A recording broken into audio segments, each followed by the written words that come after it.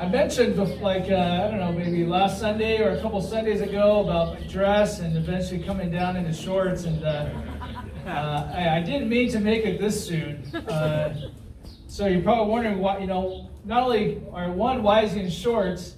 Two, why is he in sandals? Three, why is he only wearing one sock? And don't look at my sock tan, please. I just got reminded of that, and I'm like, oh yeah, so that was, never mind. So I'll cover that up. More embarrassed about that than my foot.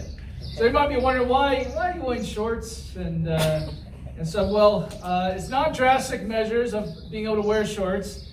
It's not because I'm trying to avoid the cycling tour of Southern California with Ken and the rest of the brothers. So last Sunday, I think it was Sunday, right? Was it Sunday? We got a nice, made a nice roast, getting all excited. So we got the roast on the counter, and Jamie and I, we bought a new set of steak knives, brand new. Right, we get all excited. These are the little things that we get excited about, okay? And so most of our marriage, we never really had really sharp knives. So we're so excited.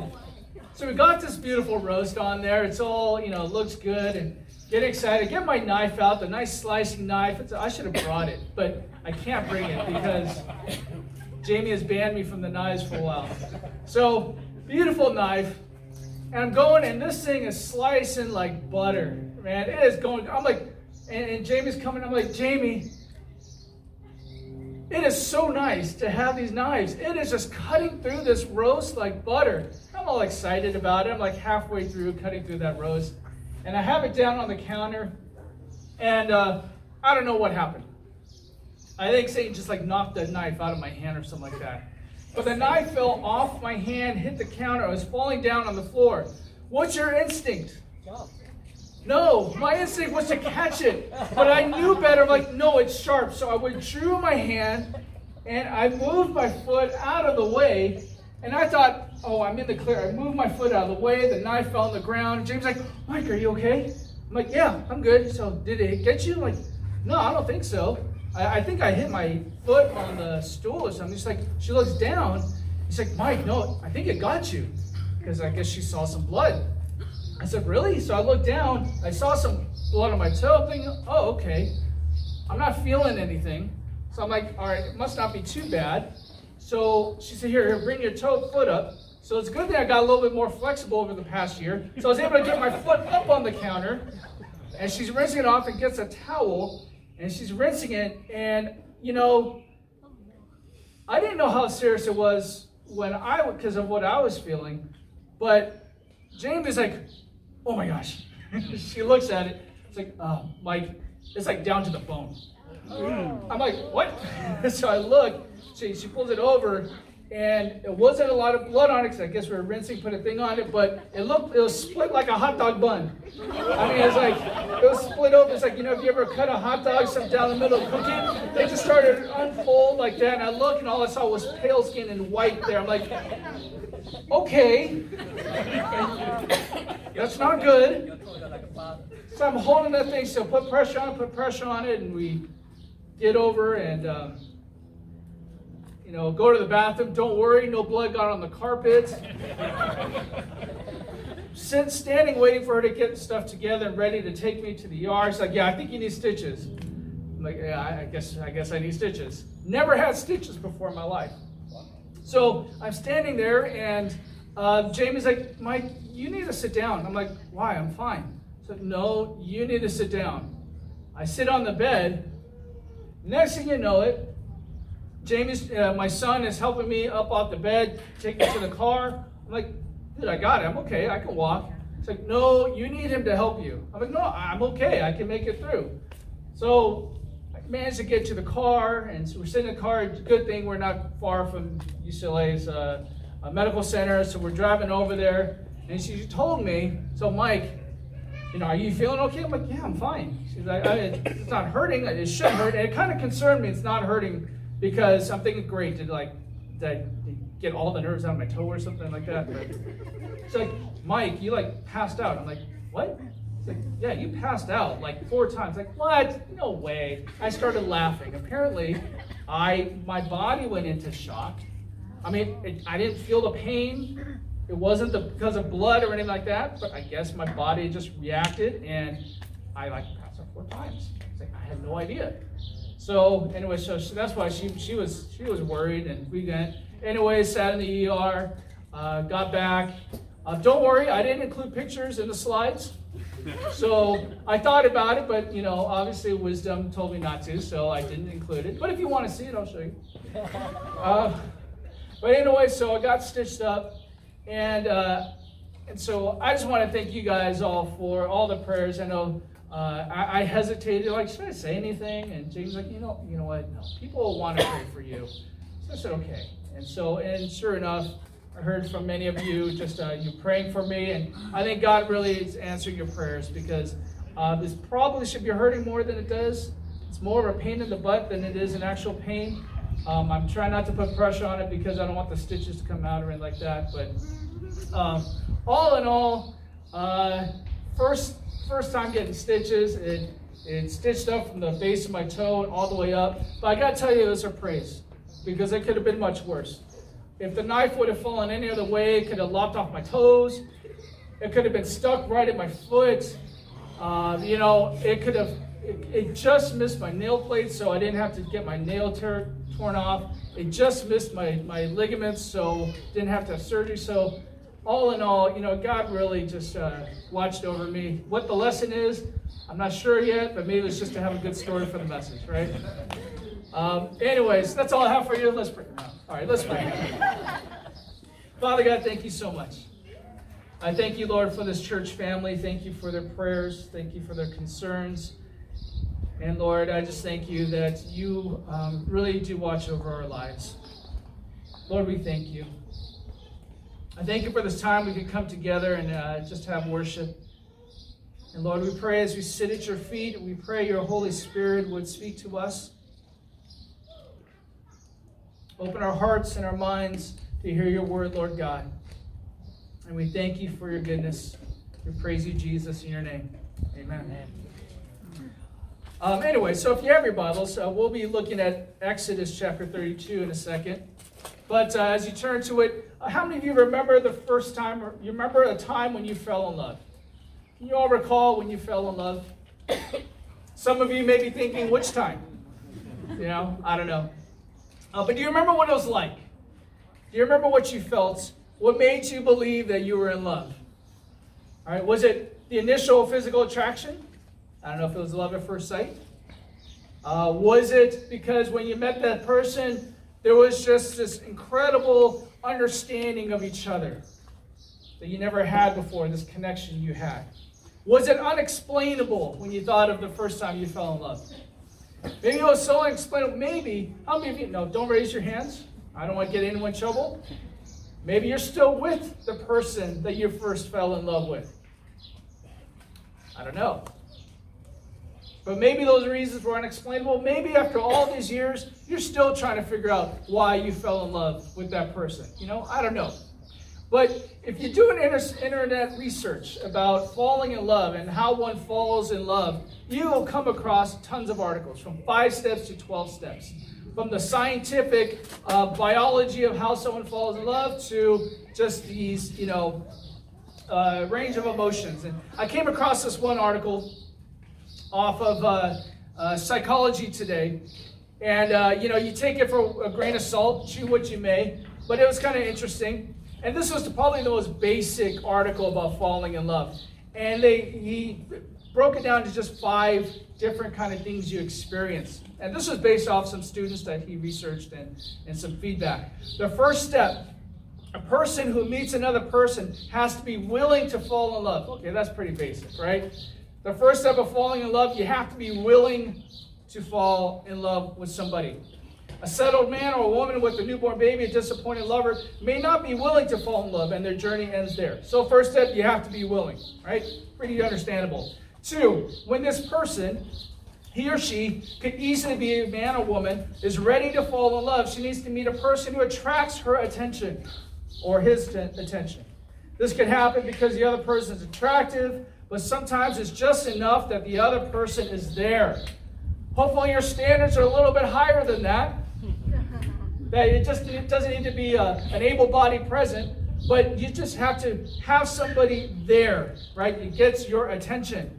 The third thing, he or she needs a minimal sign of interest from her romantic target, such as a smile, a nod of approval, an expression of an opinion. And this isn't true. I think, guys, you experience this. If you receive just a smile or a look, that's all you need to say, maybe there's some interest there. So 1, you have to be willing. 2, something has to gain your attention. And 3, some slight kind of recognition of, hey, there's a door that might be open. 4th, we now can proceed to step 4, which leaves a person alone for some hours or even days with their imagination. Dreams can blossom. So when they're time away, they're thinking about the person. They're imagining themselves together with that person. I don't know if you remember those days or not. If you remember days where you laid in bed, you just let your imagination of that person. And then the final step that they have is that he or she is ready to meet the target of their desire again. And at this final step, the person only has to provide another sign of apparent interest. So just give me any sign of interest and love will blossom. Now, I don't know about you, if your experience was that simple or not. For some it was. Some, that's all you needed, right? All I need is an interested body and just some sign. Just give me anything and I will be interested, right? I don't know what your experience is.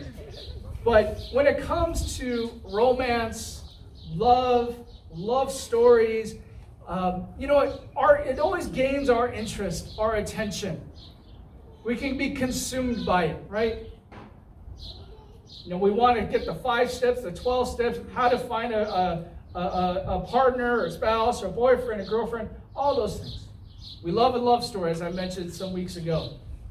But why is it that when it comes to our relationship with God, why is it that it can be so difficult for us to sustain that love relationship with God? Why is it sometimes that it's hard for us to keep God the object of our affections and our devotions? Maybe you can relate to that. Last week we looked at Romans 12, and we started a sermon series called Foundations for Generations, right? And we've laid down foundational principles for our church. One, not only foundations for generations as a church of who we want to be as a church, but also for our own personal lives. Not just for our lives, for the generations that follow us, our kids, even our grandkids. The foundations of our faith, who we want to be as believers in Christ. And we looked at 5 basic principles. Worship God. Rooted in the Word, we'll look at in these next following weeks. Edifying fellowship, faithful service, and a shining witness. 5 very basic principles, not groundbreaking things as in Scripture that we'll look at in the next few weeks. Well, foundational principles of who we want to be as a church. And we started off with Romans chapter 12, verse 1. All these are in your slides on your phones. You can look down if you like, write notes if you want. Romans 12, verse 1, I urge you, therefore, brethren, by the mercies of God, to present your bodies as what? A living and holy sacrifice acceptable to God, which is your spiritual act of service or of worship.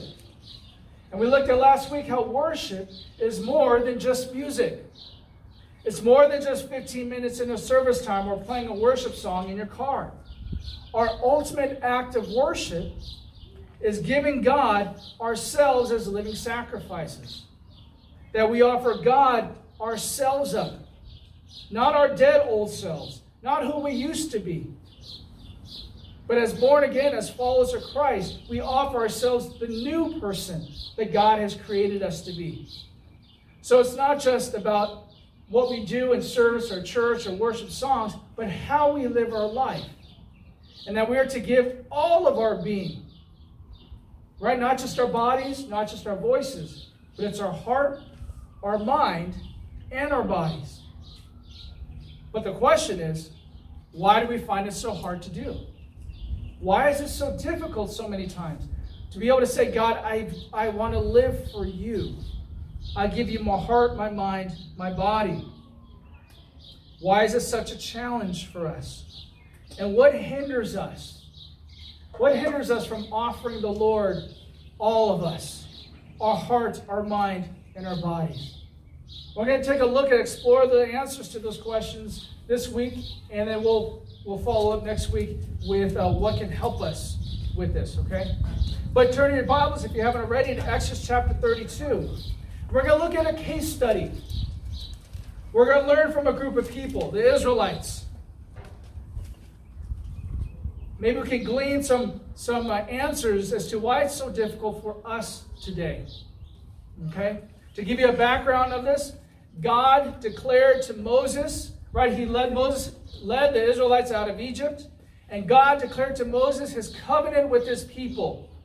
If they would obey his word, right? If they were in relationship with him, he would bless them. He would make them prosper, right? You be faithful to me, and I will be faithful to you. I will bless you. And God met Moses on Mount Sinai in this awesome scene, if you can imagine it. Those thunderous sounds. Lightning lit up the sky. A dark cloud descended upon the mountain. And it describes in Exodus 19:18 that the mountain was all in smoke because the Lord descended upon it in fire. And the mountain shook violently. So you can imagine this awesome scene. And the people, the Israelites, are looking at this awesome scene as God descends down from the mountain. And he calls Moses up to meet with him. Moses delivered that message to the people of God's covenant to them.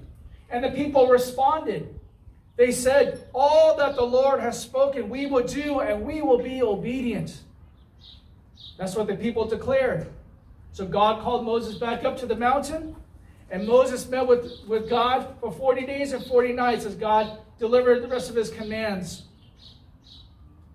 So this is where we pick up in verse 1. It says, now when the people saw that Moses delayed, let me turn to it, to come down from the mountain, the people assembled about Aaron and said to him, come, make us a god who will go before us. As for this Moses, the man who brought us up from the land of Egypt, we do not know what has become of him. Now the Israelites, they always found reasons to doubt and complain about God ever since they were delivered from Egypt. If you recall the stories in Exodus, right? God delivered the Israelites out of Egypt. And he's going, and then there was a point where they saw Pharaoh's troops closing in on them in pursuit. And they feared for their lives. They complained, oh, great, Moses. You delivered us up here just to get killed here. But what did God do? He parted the sea. Miraculously parted the sea. Delivered the Israelites from harm. You go further down.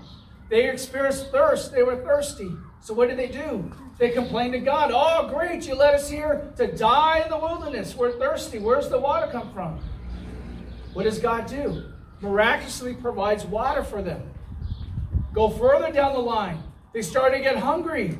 Like, oh, great, you led us over here. We're going to starve to death. I wish we were back in Egypt. At least in Egypt we had food. What does God do? Miraculously provides food for them. God shows himself miraculously on the mountain.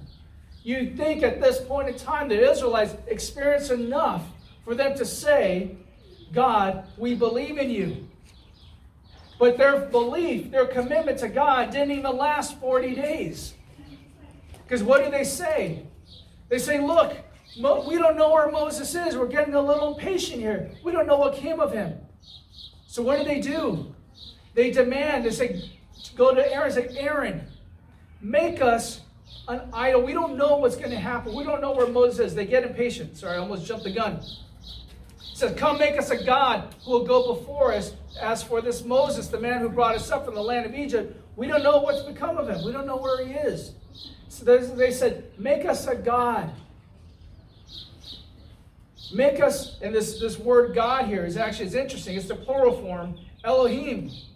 And you know in Scripture, when it's used in plural form, it can be referred to as gods as multiple, but specifically, it's used to be referred to God, the God of the Israelites, right? The Almighty God, the one true God, Yahweh, Jehovah, however you want to pronounce it. But we'll get to that in a second. They said, come make us Elohim who will go before us. As for this Moses, we don't know where he came from. Notice that they are so quick to say, make us an idol, make us something, some representation of God. They had just heard the commandments to not make any idols. But so quickly they went to it. Isn't it interesting? How funny, ever since a kid, you can be told you can do anything. Just don't do one thing if your parents ever did that to you, right? They left for a room for a second. Look, you can do all these things. Just don't do this. And what do you want to do more than anything else? You want to do the forbidden thing. And here are the Israelites. Their impatience growing, and they demanded. In verse 2, it says, and Aaron said to them, tear off the gold rings which are in your ears of your wives, your sons, your daughters, and bring them to me. Then all the people tore the gold rings which were in their ears and brought them to Aaron. And he took this from their hand and fashioned it with a graving tool and made it into a molten calf. And they said, this is your God, O Israel, who brought you up from the land of Egypt.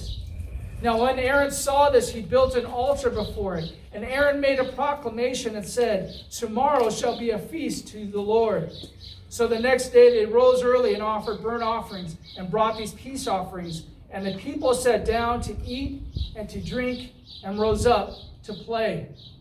So what happens here? The people demand an idol. Aaron, make us an idol. Make this image. Make us Elohim. Make us God. Aaron caves in to the pressure of the people. He feared the mob more than he feared the Lord. He caves into their desires rather than correcting them, admonishing them. He pacifies their desires instead of following God's desire. So what does Aaron do? He says, give me all your gold from your ears. He gathers it, and he forms it into an image of a golden calf. Now, a bull was a common image in Egypt that represented their deities, their gods, particularly their idea of the creator God. And they took from this idolatrous Egyptian worship a common form of idol in Egypt, and they attributed it to the Lord. The people declared, this is your Elohim, O Israel, who brought you up from the land of Egypt. Now there's differing thoughts as to what this represented. Right? Was this supposed to represent the actual God, Yahweh himself? Was it just to represent their other idols? I personally I think in their minds, they wanted to represent God. Why do I say that? Notice what Aaron says afterwards. Now Aaron, when he saw this, he built an altar before it, and Aaron made a proclamation and said, tomorrow shall be a feast to Yahweh, to the Lord. Is my interpretation, my impression of this? Aaron probably justified this. Well, we're not making another God, right? If we could just form this out and say, here is God. Here's God for you so you can visibly see. Remember, they're coming from Egypt, a polytheistic culture and environment. They're used to seeing all these idols representing their gods. And so they're in their place saying, well, why don't you make us an image for us, for God? Even though God had just told them not to. Aaron tried to associate this idol to the Lord God. It strikes me how easily they went to idolatry for the people. How quickly they strayed away from what God wanted them to do, God's word, and how quickly they went to what they're used to doing, what their hearts desired. What was the Lord's perspective? How do you think that sat with the Lord? You think God took this well? Verse 7. Then the Lord spoke to Moses, go down at once, for your people, whom you brought up from the land of Egypt, have corrupted themselves. They have quickly turned aside from the way which I commanded them. They have made for themselves a molten calf, and have worshipped it, and and have sacrificed to it, and said, "This is your God, O Israel, who brought you up from the land of Egypt." And the Lord said to Moses, "I have seen this people, and behold, they are an obstinate people." God was not amused, was he? Notice what he told Moses. I love this. He says, "Go down at once, for your people whom you brought up from the land of Egypt have corrupted themselves." Parents, have you ever done this? Your kids did something wrong, and you said to your spouse, "Did you see what your kid did?" Yeah, I haven't either.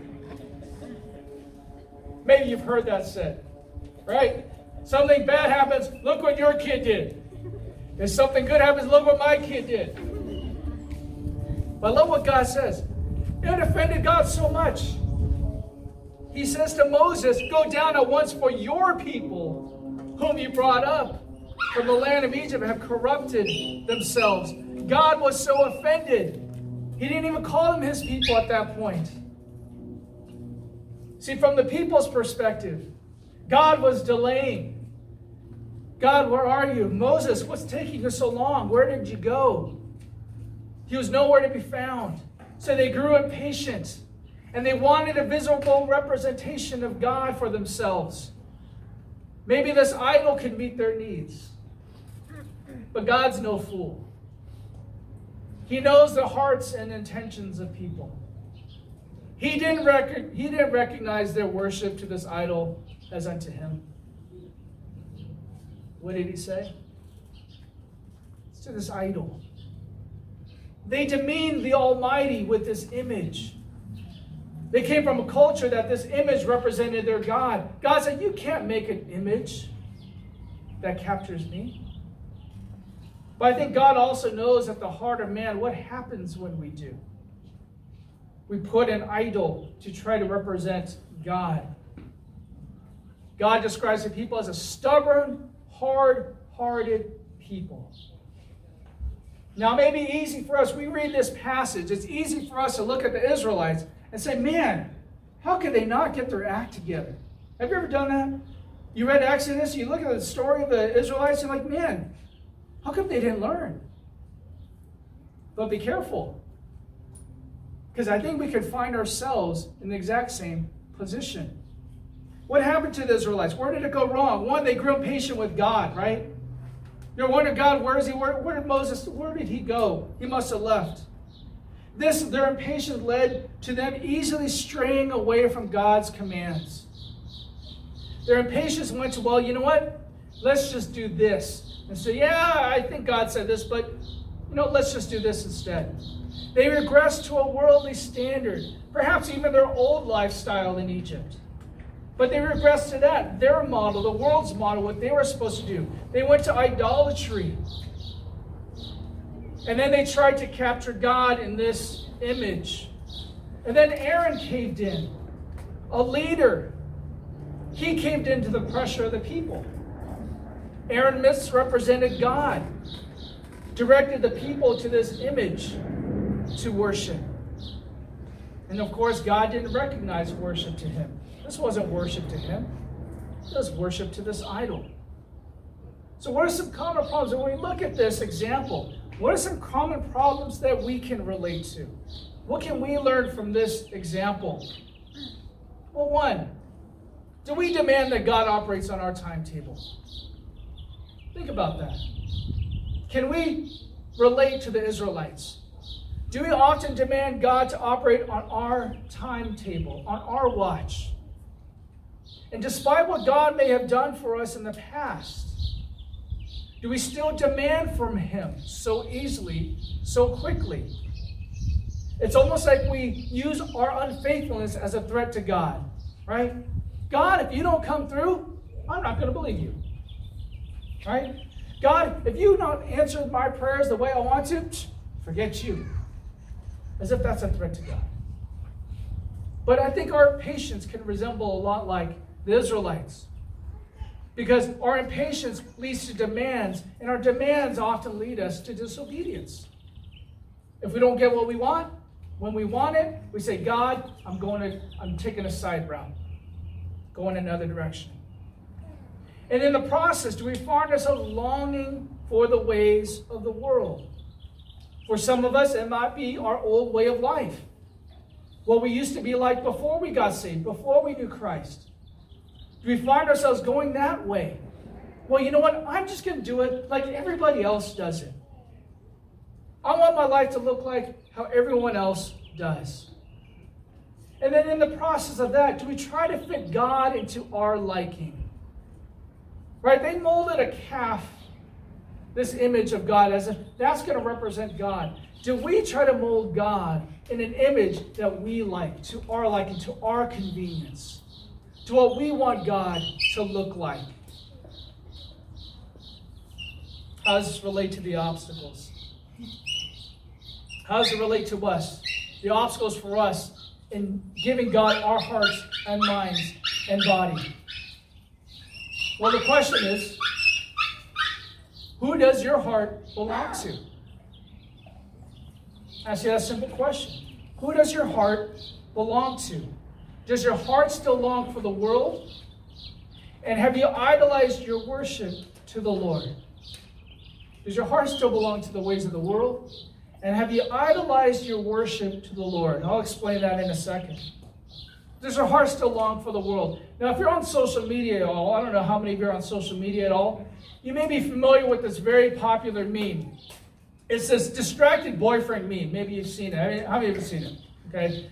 I showed a picture of it. It's on your slides down there. If you haven't seen it, you don't have your phones to look at. The picture is this. It's a young guy walking with this young girl, but in the front of the picture is this other girl facing the other direction.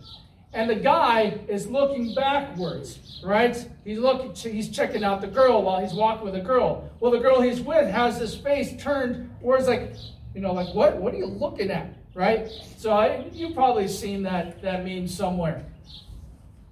But have we done that with God? Does that resemble us with God? We say we're walking with God, but our eyes are fixed on someone or something else. See, do our hearts truly belong to the Lord?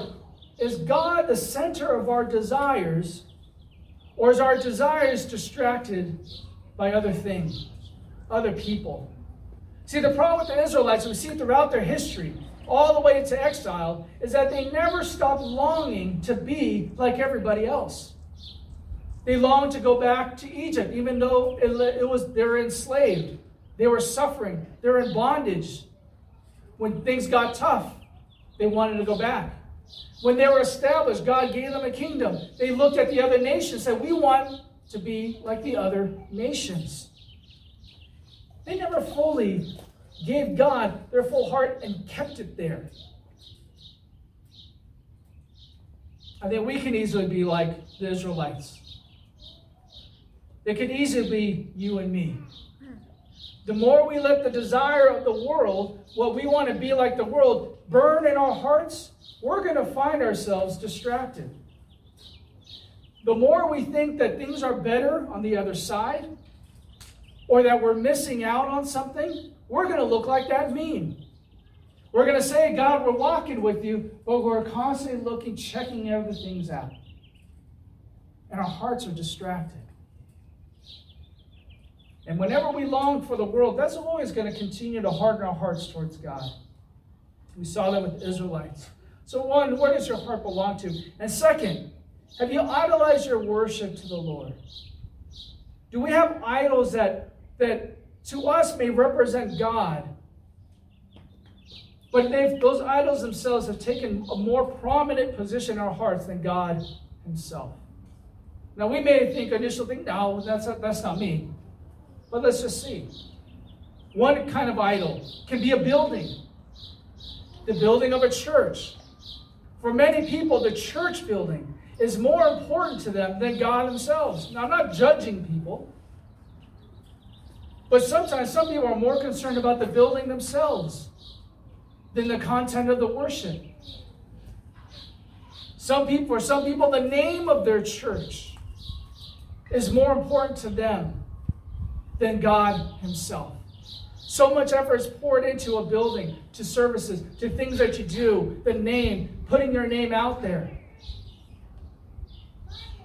but is God himself as honored as the building or as the name? So a church building or the name of a church himself can be the idol. The idol can be another person. People define God based on imperfect people. Have you caught that? So many people define God by imperfect people. They look at certain leaders as their representation of God. We have a tendency as people to elevate other people, imperfect people, on pedestals. And then we get disappointed when we find out they're imperfect. Over the past even year alone, how many Christian leaders have we seen who are elevated, who are revered, fallen away? Have even denied the faith or questioned their faith. We're talking pastors, worship leaders, authors. We've seen these spiritual people that we thought were Christ-like, living double lives. And it shakes people's faith because they put these people in the pedestal as if they are God himself, right? Maybe your idol can be an experience. People look at an experience as the representation of God. Music is a beautiful expression of worship, right? God-given. He gave us this desire to have music, and he created music to have a direct line to our hearts, our minds, and our bodies. But sometimes that experience can be an idol, because we look to that spiritual experience to be the definition of spirituality or our connection with God. And we seek that experience. We want that experience. And if we don't get it, we just go off to find that next experience. Our spiritual experiences can be that idol instead of God himself. The last thing I'll say, the idol can be a mirror. Maybe the idol is the mirror. When you look at that idol, you see yourself. Yourself is the object of worship. So many people go to church to please themselves, seek for themselves. They want to feel better. They want powerful music so they can feel spiritual. But who's the object of worship there? Are you going to church to make you feel better? Or are you going to church to worship God? Is your faith in God what it is because of who he is? Or is your relationship with God based on what God can do for you? Does God exist to make you feel better? Does God exist to serve you? But at some point, God becomes a hindrance to those whose idol is a mirror. Because there's not going to be times when you're going to feel good and everything. And you're going to question God then. God, how come I'm feeling this way? God, you must be this. God, you must be that. Is God still the object of your worship? Or have you put things or people or experiences in that place of worship? And you seek that instead of God himself. You see, we can be self-centered in our worship. We can be self-centered in our faith. We can be self-centered in our expressions. Well, we have to be honest and realize, God, are you the object of our worship? Are you the one who we seek? Or are we seeking to relieve ourselves or relieve ourselves? God is not a replacement for what we long for in the world. I'll say that again. God is not a replacement for what we long for in the world. We cannot replace God as the object of our greatest desires either. We can't replace God as the object of our desires. Right? If you want to see God because you want him to leave what you're looking for in the world, no, it doesn't work that way. Let God be your greatest desire. And we're going to take a look more of that in the following couple weeks. I'll conclude with this.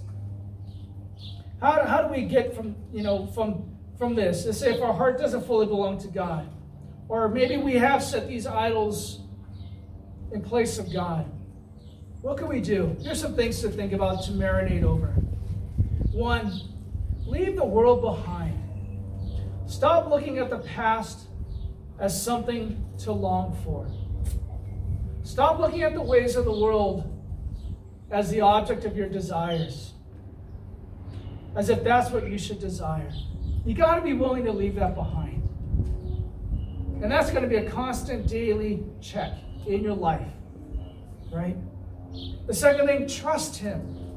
Trust him for who he is, not what you hope he will do for you. Trust him for who he is, not for what you will hope he will do for you. If your trust in God is always relying upon what you hope he's going to do for you, you're going to find yourself more frustrated and disappointed. Not because he can't, maybe not even because he won't, because you're demanding of God to go on your terms. Trust him for who he is. Third thing, practice obedience. Why practice obedience? Because that's our protection to our devotion. If we're willing to be obedient to God, that protects our devotion to God. If we're unwilling to be obedient to God, our hearts are going to stray all over the place. Obedience is there to protect us.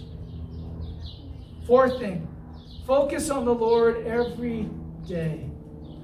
See the Lord in the midst of your circumstances, even at work, trying times at work, or in school, or in your family. Don't let God be out of your focus. God can be in the midst of those situations, in those circumstances. Last thing I would say, praise more than petition. Praise God more than what you ask for. That's a challenge. Have you ever done this? When you prayed, to try to just praise God, how many lines can you get through before you ask God for something? I dare you to try that if you haven't noticed that yourself. Dear Lord, thank you for this day. You are awesome. You're loving. Please help. Please. I said please. Thank you for your goodness and you're awesome. Please. I said please again. Praise him. Even praise him more than Thanksgiving. Because sometimes our Thanksgiving is still focused on things he's done for us. Praise him for who he is.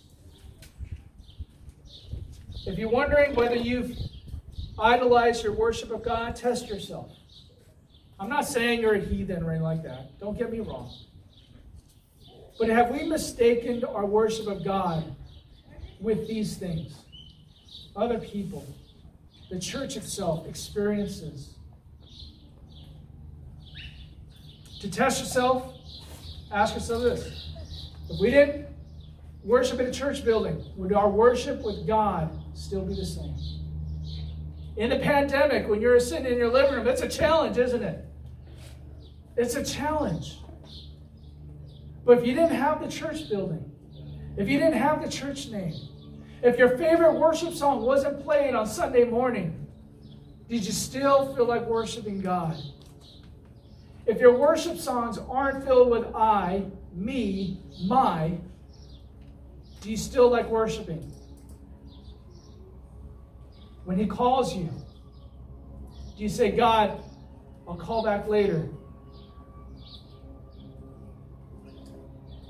Let's bow our heads and let's pray.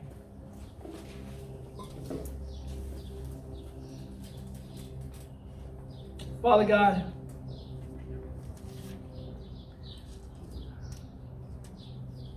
you alone are worthy of praise. You alone are worthy of being honored. You gave us your life, Lord Jesus, so that we can live and live new.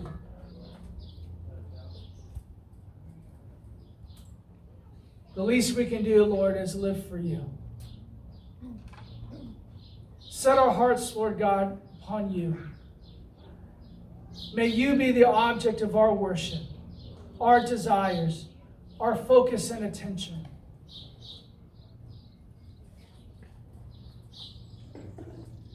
And Lord, if we have placed idols in our lives that we thought was worshiping you, or we've been giving them more attention and more honor than you, Lord, help us to see that. And help us to redirect it towards you. That our focus and our glory and our honor will be upon you.